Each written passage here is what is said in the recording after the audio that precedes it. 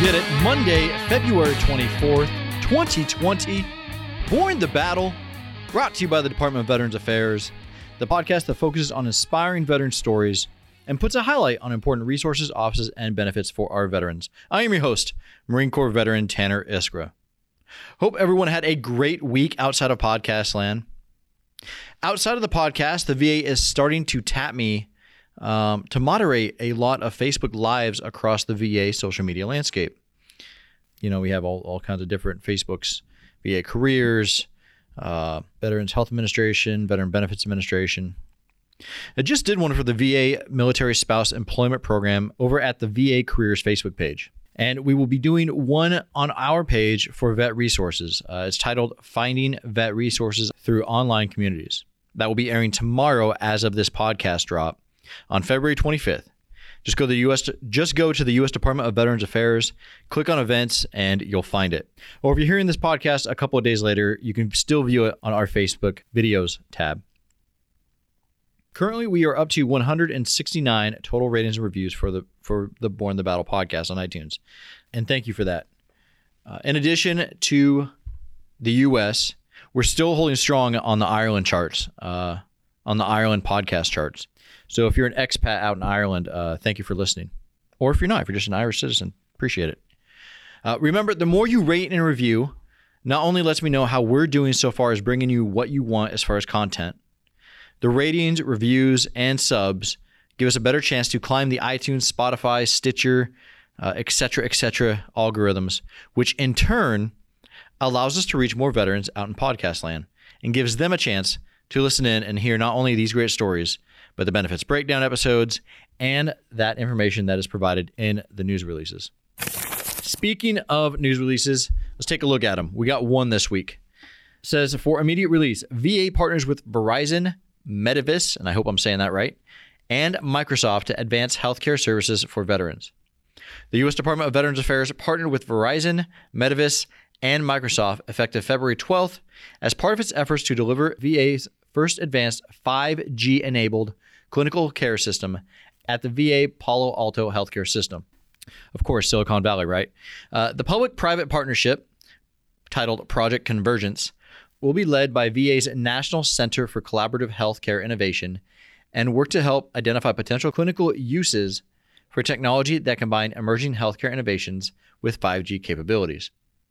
Project Convergence will unveil and demonstrate initial clinical uses of the combined technology at the upcoming Health Information and Management Systems Society Conference in Orlando, Florida, March 9 through 13.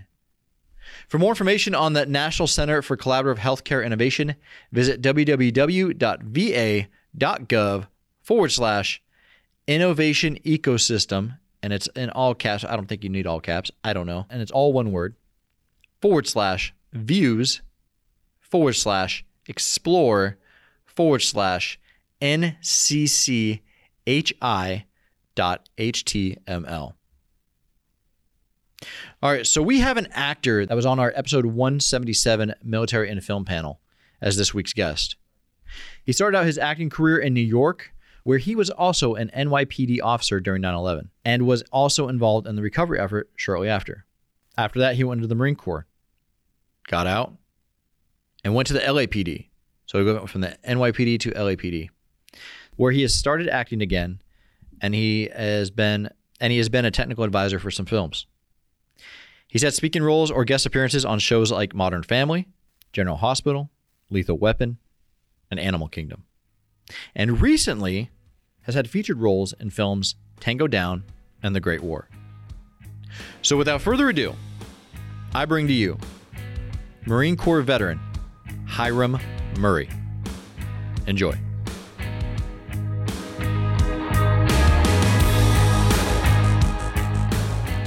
So Hiram, as a fellow Marine, you started acting before you joined the Marine Corps. That's correct. How did you get your start? I started acting when I was 17 years old. I'm 38 right now. I grew up, born and raised Brooklyn, New York. I got into the business by way of like music videos and commercials And then I got my first television role in 1999 on a television show called Now and Again with Dennis Haysbert on CBS. Okay. And I fell in love with the business, all aspects of the business, creation, all of that. And I decided, you know what? I am going to go to film school. And so I was attending the City College, and I majored in film directing and screenwriting. And while I was going to college, I was also part of New York City Police Department. Like full time? Yeah, I would work in the nights and go to school during the day. And Wow. 9/11 happened on my watch in my backyard. And I put everything on hold and I went to the Marine Corps, served my country. So 9/11 was the impetus for you joining the Marine Corps. Very much. So did you answer on 9/11? Were you down there in Ground Zero? Yes, I was down there on Ground Zero. I actually almost died on September 14th. Oh my God. We were every morning, all police officers, we would meet, and there was this Burger King, and part of the wall was broken down, which in hindsight, it was, structurally unsafe. I don't know why we would have our roll call meetings there, but we had it there. And one of the things, there was a structural engineer there. And our captain at the time was like, "This is a structural engineer. If you see him run, you run." And on September 14th, my partner and I, we were tasked with, finding pieces of airplane, trying to locate survivors, stuff like that. And my partner and I, female name's Tamara, we're digging a hole, coming out with, parts and stuff like that. And she was down in the hole still. I came out the hole and I saw a couple firemen run past me. Then I saw a couple policemen run past me. Then I saw a structural engineer run past me. And so I just took off running. And about 50 yards away, I was like, oh, I forgot to call my partner. So I look back, and in the background, you see a building swaying from left to right, like it's about to come down. And I just ran back. And I jumped on top of her. And she was like, "What the hell? What's going on?" And I just told her, just be quiet, and I just held her and we just stayed quiet. And for what was actually probably 5 minutes, felt like 5 hours of silence, just expecting for life to end, for this building to fall on us, and in those moments, I was going through my head. I was like, you know what? I just had my second kid. I've been a good husband, a good partner, a good son. My whole life flashed to my eyes. It's like, if it was my time to go, then you know what? I have no regrets. And then after about 5 minutes of silence, I looked up. By the grace of God, the building stopped shaking. I grabbed my partner, picked her up, and then we just booked it out of there. And that was, the first of many, near calls in my life. But Sure.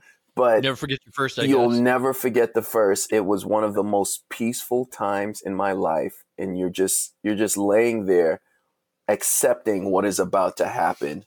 And it's something I will never forget. And to this day, my partner and I, we call each other on September 14th and we wish each other happy Second Chance Day. Interesting. Yeah. Interesting that you said it was peaceful. Yeah, it was peaceful. It was when I first went to the Marine Corps, I was a pilot, and, there's certain times in my life where I remember peace. It's that moment, learning to fly, being up in the air by yourself, and like parasailing. Those like the three most peaceful moments in my life. Interesting. So you were a pilot. What month did you join? Because obviously, I think September 11th, 01. You joined in 01 or 02 or no? So that was I had another year of college left. So I went in till PLC juniors in 2003, and then I accepted my commission in 2004, and then I went to TBS December of 2004. Got you. So you were a pilot. What'd you fly?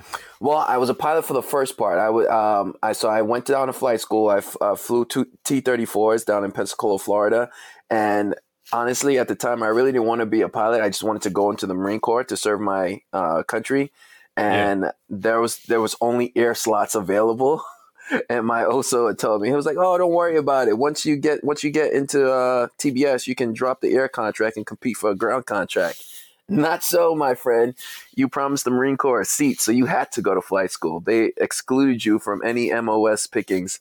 You had to go to flight school. So once I got to flight school, I started, and once I went through the first part, the initial screening and whatnot, and got down to my jet pipeline, that's when I was able to drop.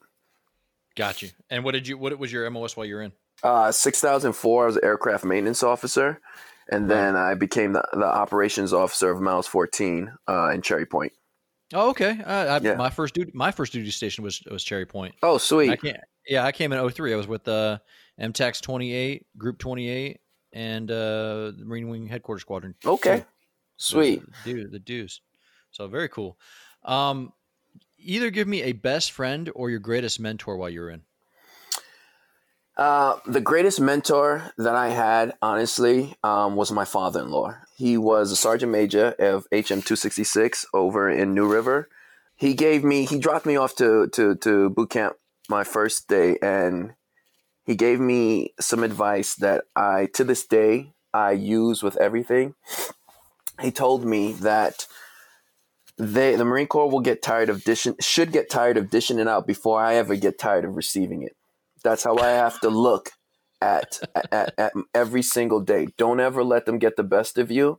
You know, it's all mental games, because really, as you know, physically, there's nothing that we can't achieve in the Marine Corps. They will break you down and build you back up to where you need to be.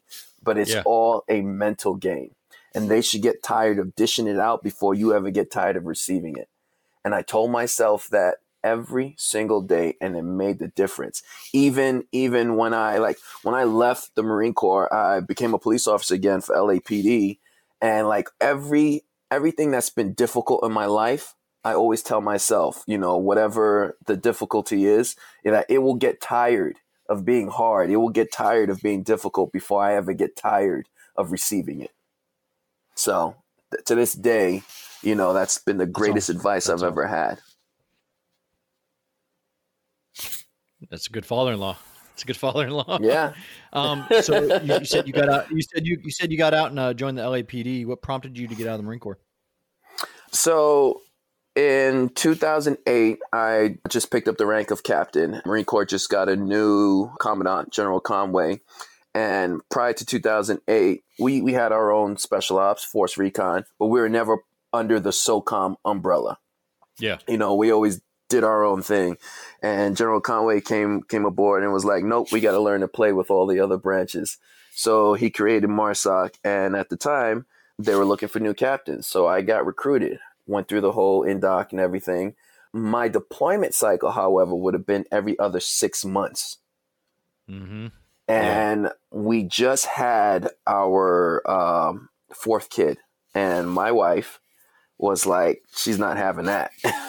Sure. No, I understand. She wasn't having that, you know. And so at the time, and I don't know if they still do it, but at the time, LAPD used to travel around to different military bases recruiting people. I mean, I already had a top secret clearance.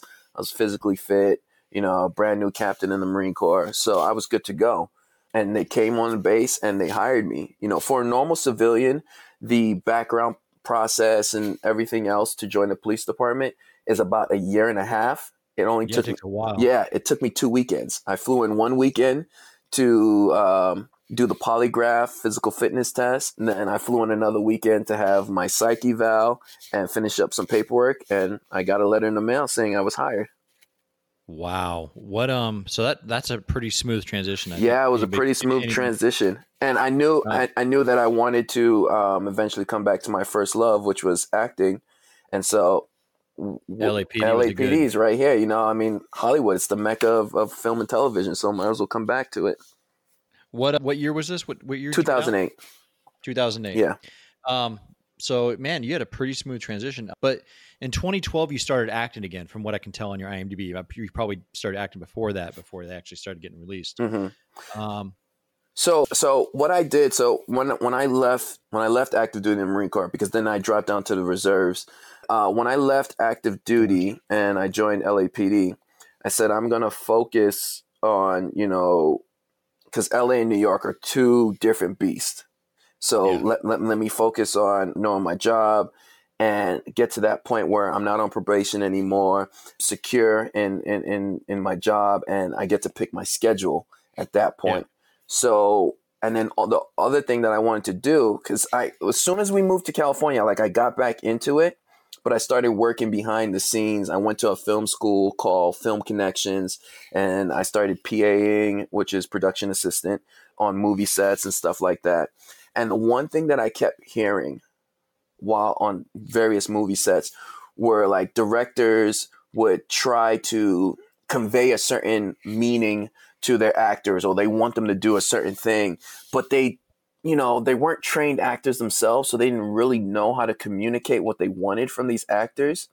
And so they would say one thing, and then the moment the directors will walk away, the actors would be like, this idiot, he doesn't even know what he wants or whatnot. And so I swore to myself, I was like, you know what? Because up until that point, I never had formal training in acting. And I said, you know what? I never wanted that to be me. When I turn around and direct stuff, I want my actors, I want to be able to convey everything to my actors, and I want them to understand me. So I decided in 2010, because in 2010, I was no longer like a boot. I was a P2. I was working a crime suppression task force in North Hollywood. And so like I made my own schedule and had my own partner, and like the gears on the machine, were oiled and moving well. So I enrolled in a film school called the D.W. Brown, the Joanne Baron D.W. Brown Acting Studio. It's like the premier acting studio for the Meisner technique here in Southern California. And it's a 2-year conservatory, and I dedicated 2 years of my life to learning my craft. What is the Meisner technique? So like if I wanted to know what it's like to be an alcoholic, I'd have to like pick up drinking and like, no, that's unhealthy. The Meisner technique uses your imagination. Okay. And honestly, the definition of acting is living truthfully during imaginary circumstances. So, and it's more healthy actually for the actor, like you have other techniques, and I'm not bashing. Let me be clear. I'm not bashing other techniques. I'm just saying what works for me. You have other techniques that, in order for you to invoke an emotional response, you have to think back to a trauma that happened to you, in your past. That's unhealthy, like that's the equivalent of, I have a scar, and in order for me to know what it's like to bleed, I rip that scab off. Like that. I don't have to keep doing that. Like I can. I know what pain is. I'll use my imagination, and I'll get there. Yeah. You went for a different method. Yeah, definitely a more healthy method. And so the Meisner technique, it stresses using your imagination. It stresses you being present in the moment, every single moment. One of the very first exercises is the repetition exercise. Okay, and it's if I say to you, I like your shirt, and you will repeat back to me, oh, you like my shirt. But the exercise is training you to pay attention to the way your fellow actor is saying stuff. So it's all about being present in the moment, listening to your partner, and then reacting off of that, using your imagination, And it's so funny because my whole life, from NYPD to Marine Corps to LAPD, I've always been in a rigid, structured career. Like there's no time for crying. We have a mission and we'll get it done, by hook or crook. However, like I don't have time to have my emotions affect the overall outcome of my mission. And so, that hardens you, and, my instructors, they would always say, like, I'm too rigid. I need to loosen up and do stuff like like prior to this training, I remembered the last time I cried, and it was in 1999 when I had my first kid. You know, that was the last time I Wow. cried.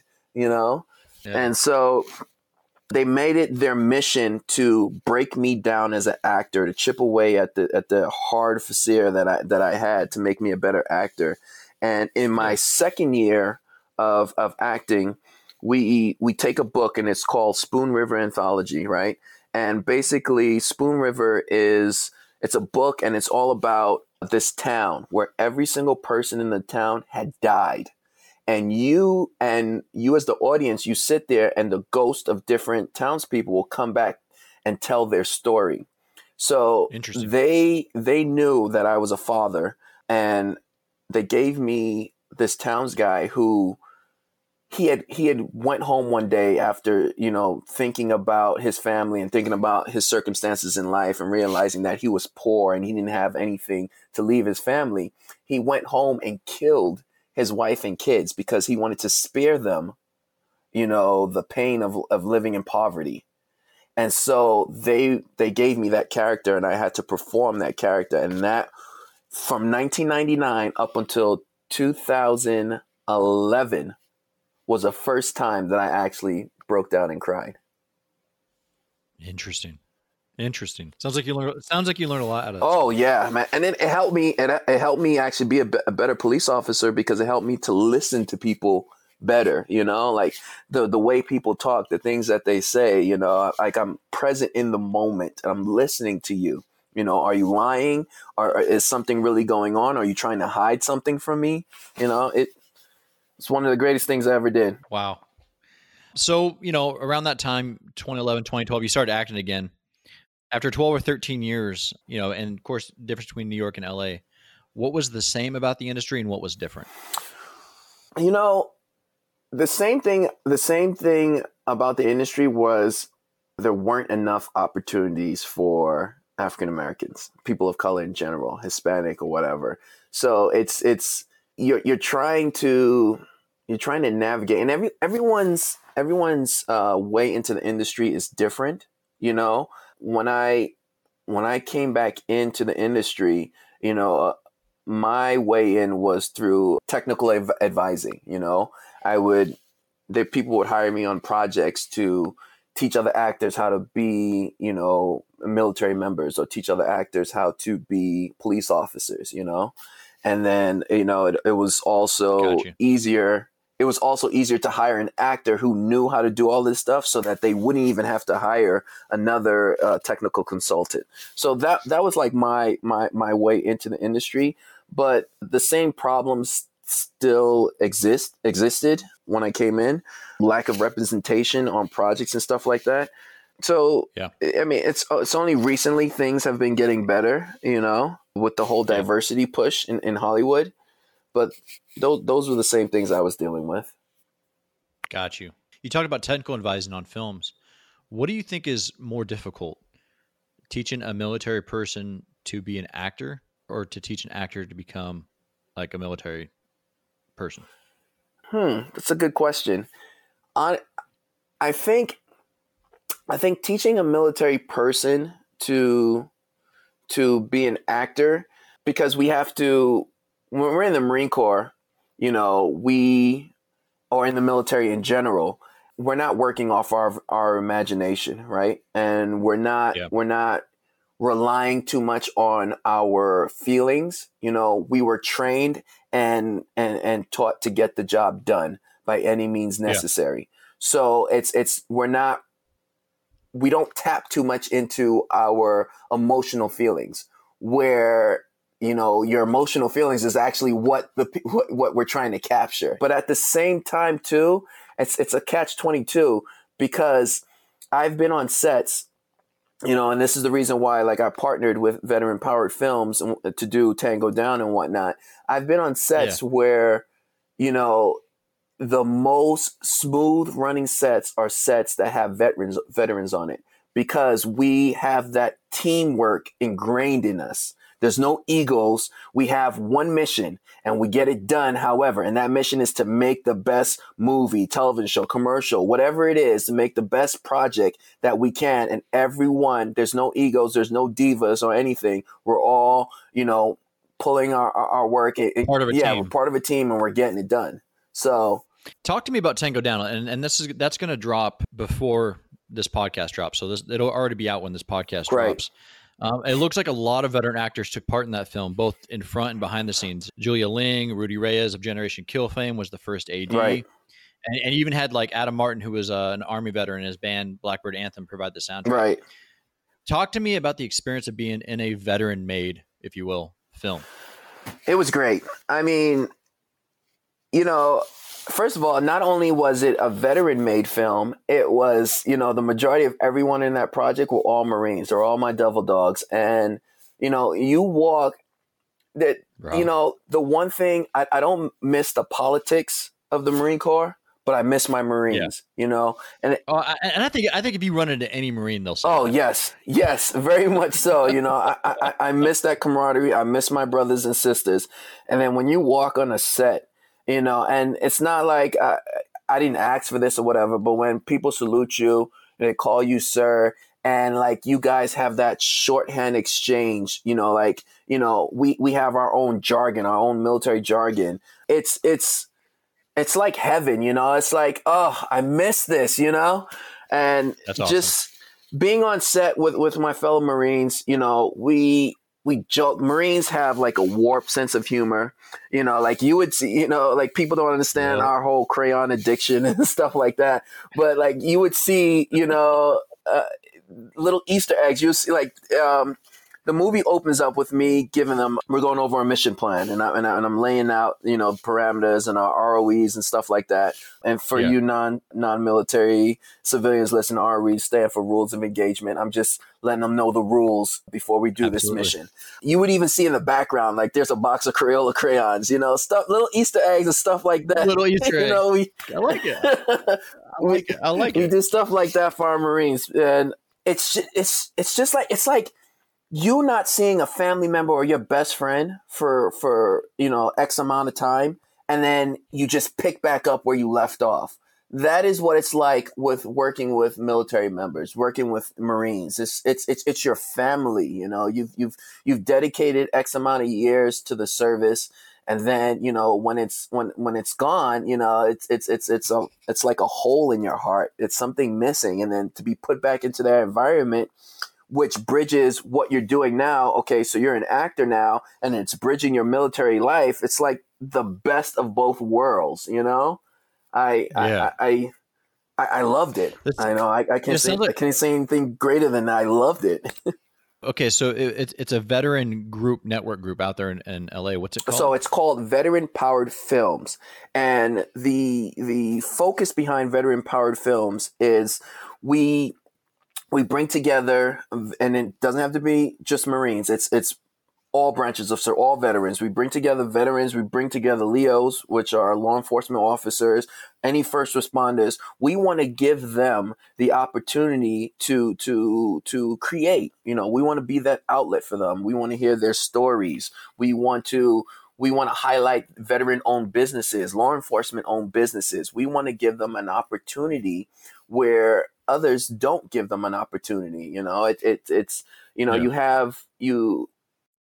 You have a family, you have a network. Yeah, you have a network. We have mentorship, we just want to show them that there's something else out there so that when they return from service, they don't feel alone. We want to combat the fact that, the suicide rate is skyrocketing. We want to show them that there's other avenues out there. Yeah. Very good. So that makes sense because I watched a trailer and in the description on YouTube it said the mission was to create a community to help fellow brothers and sisters. Got you. Makes sense. So what's the film about? Of course you talked about your role early on. What's your main role in the whole film? So I play captain and a major in the film. Actually, if you go like you get promoted or because there's a flashback scene where the film opens up. I'm a major, and there's a flashback scene of me being a captain. And actually, that's in some what's the word? Deleted scenes. There are some deleted scenes that you can see if people go to vidispace.com and you can watch the film on Vidispace. They have all the deleted scenes, gag reels, stuff like that in order to see like the deleted scenes. The overall story is you have two Marines, a buddy team, who are taking on a mission. Something goes wrong on the mission. Okay. And years later, NCIS comes to question them. They're doing an investigation and they want to make sure that everything was done by the book because it's not lining up. And so the overall film is about brotherhood and one of the and digging into that story. Yes, they dig into the story, and then one of the Marines feels that the other maybe said something that they shouldn't have said. So it's all about trust and brotherhood and camaraderie and dealing with that. That's the heart of the film, with an ethical and moral dilemma that conflicts with that camaraderie and brotherhood. Exactly. Got you. Okay, absolutely. Because we want to show. The message behind it too is we want to show people that in the military, and you can co-sign on this, we don't necessarily always agree with everything that we're told to do. But when the bullets start flying and we're in the thick of it, we're not concerned really with the mission. We're actually concerned with our brothers and sisters to the right of us. That's why we do what we do. We know it's dangerous. We know we have to get this done, but I'm not charging over that hill because I necessarily 100% believe in that mission. I'm doing it to protect the men and women to the right of me, my brothers and sisters. We have that camaraderie, and like I tell my two older boys, like my oldest, he wants to go into the Air Force because he wants to be an astronaut. My second oldest wants to go in the Marine Corps, and I tell them all the time, and like, it's going to be hard, especially for the one that wants to go in the Marine Corps. But you can go through the way God made our genetic makeup, our mindset as human beings. We can go through hell and back and not even worry about it as long as we're going through it with someone else. You can experience the worst thing in life, but if you have someone to your left or right going through it with you, it makes it a lot easier for you to do. Oh, 100%. And then afterwards, when it's all said and done, no matter what hell you guys went through, you're going to sit back and you're going to laugh at it, and you're going to, tell stories. And that's how we get through the pain. The worst times. That's how we get through the worst times. 100%. Yep. Absolutely. 100%. That's so you got both your boys that want to be in the military. Yeah. That's awesome. That's awesome. I mean, it didn't hurt that, they grew up on military bases. So yeah, that's awesome. So we've had a couple veteran actors on the show before, and since I've been the host, and you can listen to Jennifer Marshall and Deb. Jen's a good friend of mine.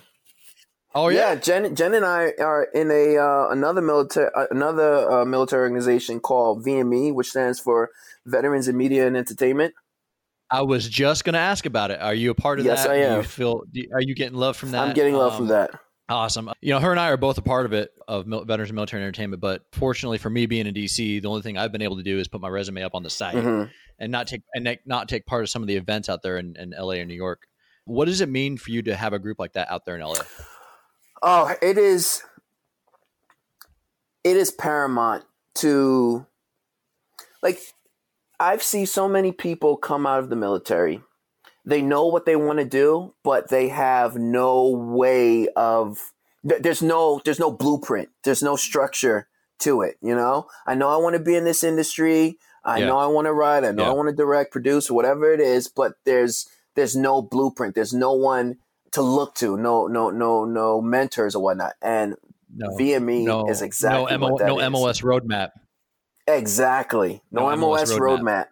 Yeah. And VME is that, once again, it's just like veteran powered films. We have mentors, we have meetings, we have partnerships with like Lionsgate and Grindstone and all these other production companies that want veterans on their staff, that want to mentor veterans and want to help veterans out. So I love VME. I've been with VME since I've moved out to California. Eventually, someday, I hope to get out there for an event or something. It'd be nice to go to. Yeah. You got another film coming out that'll already have been dropped by the time this podcast drops. It's called The Great War. It stars Ron Perlman, Billy Zane, and you have a line in the trailer that I watched. Yes. Now, I've played a lot of Battlefield 1 when it came out, which is a video game based on World War One. Mm-hmm. Is this movie based off the 369th Infantry Regiment, the Harlem Hellfighters? No, it's based off of the Buffalo Soldiers. Got you. Okay.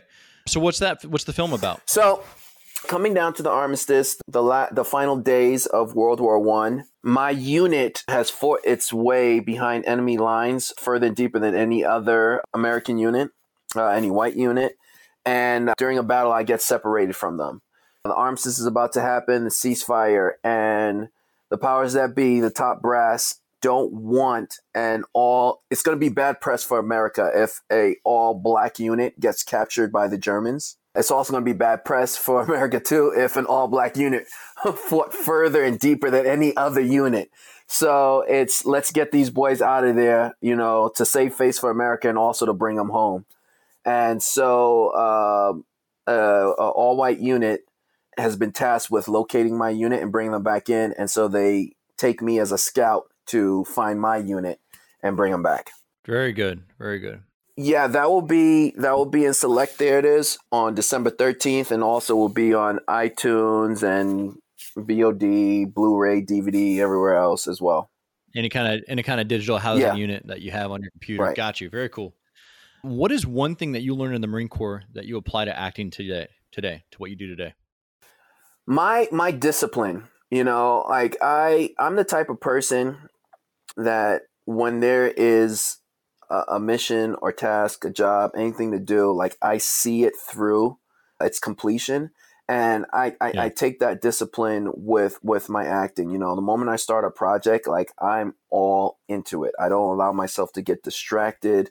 I learned from my time in the military about teamwork. I try to work with all my co-stars, the powers that be, the directors, the writers, producers, or whatever. I want to create the best project we possibly can make. So whatever I can do as a team member to make that happen, I'm down for it. So the discipline and being part of a team, I bring that to every project I take on here in Hollywood. And that's really what this whole business is about. It's a collaborative business when in filmmaking. You have, certain movies, you have thousands of people working on it, and when you are especially part of the core cast, it's on, people look to you for inspiration. You set the tone. When I show up on set, if I'm having a bad mood, it affects everyone else. So I don't have bad moods when I step onto set. I try to make everyone's day as pleasant,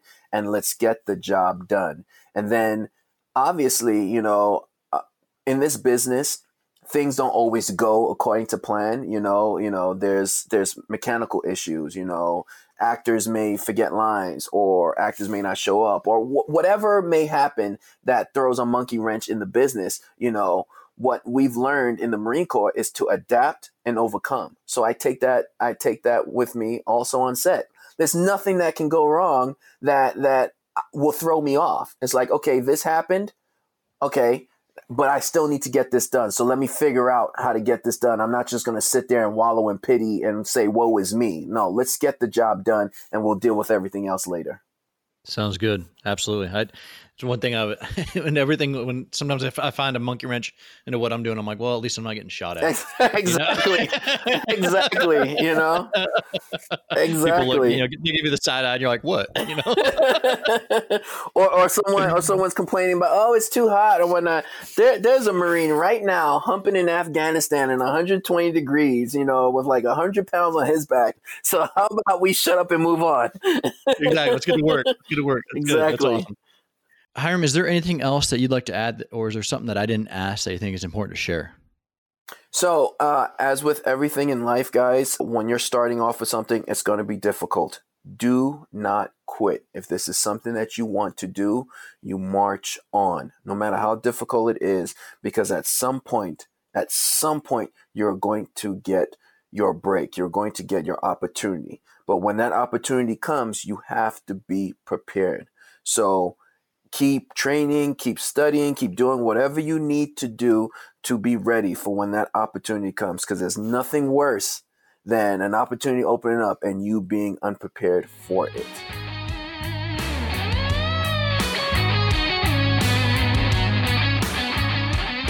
My grandfather served in World War II. Spending time with him were the best memories of my life. I became a physician at VA because of my grandfather, so I can help others like him. I can't imagine working with better doctors or a more dedicated staff. I'm fulfilling my life's mission with the help of my team and thanks to these veterans. I'm proud to be a doctor at VA and proud to honor my grandfather every day. Search VA Careers to find out more.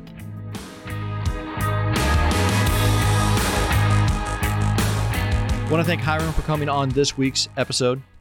For more information on Hiram, you can find him on his profile on Backstage.com. In it, it has his filmography and all his social media handles as well. This week's Born in the Battle Veteran of the Week is by way of our social media's Veteran of the Day program. If you go to Facebook, Instagram, Twitter, every day the VA honors a veteran. This week's Born in the Battle Veteran of the Week is Army veteran and basketball great Elgin Baylor. Elgin Baylor grew up in Washington, D.C., playing high school basketball on and off due to poor grades. However, he received a scholarship to play basketball and football at the College of Idaho. After one season, the college fired the head basketball coach and cut scholarships. Baylor took a year off from school to increase his NCAA eligibility before attending Seattle University in Washington. All right, checking out my home state. While at Seattle University, Baylor led the Seattle Chieftains basketball team to the NCAA title game in 1958 and received the Final Four Most Outstanding Player Award. I did not know that Seattle University ended up in the Final Four. That's awesome. The Minneapolis Lakers drafted him during his junior year of college. Baylor made the 1959 All-Star team, was most valuable player during the 1958-59 season, and voted Rookie of the Year. After the Lakers moved to Los Angeles in 1960, Baylor's NBA career continued to improve. Baylor also continued to play for the Lakers after joining the Army Reserves in 1961. He was called into active duty that year, serving at Fort Lewis, Washington. Despite being an Army reservist, Baylor played 48 games for the Lakers during the 1962 season and would fly to games on his weekend passes. Despite knee issues, Baylor continued to play for the Lakers until the early 1972 season. Due to continued knee issues, Baylor retired from the Lakers in 1972. After retiring, he served as head coach at the New Orleans Jazz basketball team. Baylor was inducted into the Basketball Hall of Fame in 1977. And the Lakers retired his jersey in 1983. Baylor was a member of the NBA's 35th anniversary all-time team in 1980 and the NBA 50th anniversary all-time team in 1996. He also became vice president of the Los Angeles Clippers in 1986, a job he held for 22 years. In addition, Baylor won the National Basketball Association Executive of the Year in 2006. Baylor, thank you for your service. That's it for this week's episode of Born in the Battle. If you yourself would like to nominate a Born in the Battle Veteran of the Week, you can. Just email us at podcast@va.gov, include a short write-up, and let us know why you would like to see him or her as the Born in the Battle Veteran of the Week. For more stories on veterans and veteran benefits, check out our website, blogs.va.gov, and follow the VA on social media, Twitter, Instagram, Facebook, YouTube, Rally Point, DEPT Vet Affairs, U.S. Department of Veterans Affairs. No matter the social media, you can always find us with that blue check mark. All right, and I am reminded by people smarter than me to remind you that the Department of Veterans Affairs does not endorse or officially sanction any entities that may be discussed in this podcast, nor any media, products, or services they may provide.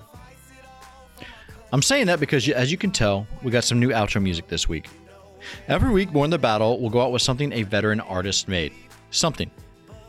Could be a song, could be poetry, something made by veterans. If you are a veteran and would like to submit your music to the show, hit us up at podcast@va.gov. What you're hearing now is the song My Country by Terry Josiah and Guy James from the Ninja Punch music album Sounds Like Freedom, Volume 1. Thank you for listening, and we'll see you right here next week. Take care. I don't really care. I ain't got nothing left to fear. No. I hear the doctors coming. Oh yeah, they're coming to my bed. Oh, they come to say I'm wounded. Oh, don't I know it? And my battle buddy's dead. Oh no, oh no. Now I ain't got no time for mistakes. We ain't got no time to play games. I feel stressed from all of this weight, but I feel blessed to see better days. I ain't got no time for mistakes. We ain't got no time to play games. I feel stressed from all of this weight, but I feel blessed to see better days. Sacrifice it all for my country. I stand proud of where I'm from. You know, red, white, and that blue, it running deep. But I won't sacrifice for a country that won't take care of its own. 'Cause we all know that our freedom ain't that free. Let me hear you say left, right, left, right, left. Left, right, left, right, left. Left, right, left, right, left. Left, right, left, right, left. Left, right, left, right, left. Left, right, left, right, left. Left, right, left, right, left. Left, right, left, right, left. Sacrifice it all for my country. I stand proud of where I'm from. You know, red, white, and that blue, it runneth deep. But I won't sacrifice for a country that won't take care of its own. 'Cause we all know that our freedom ain't that free.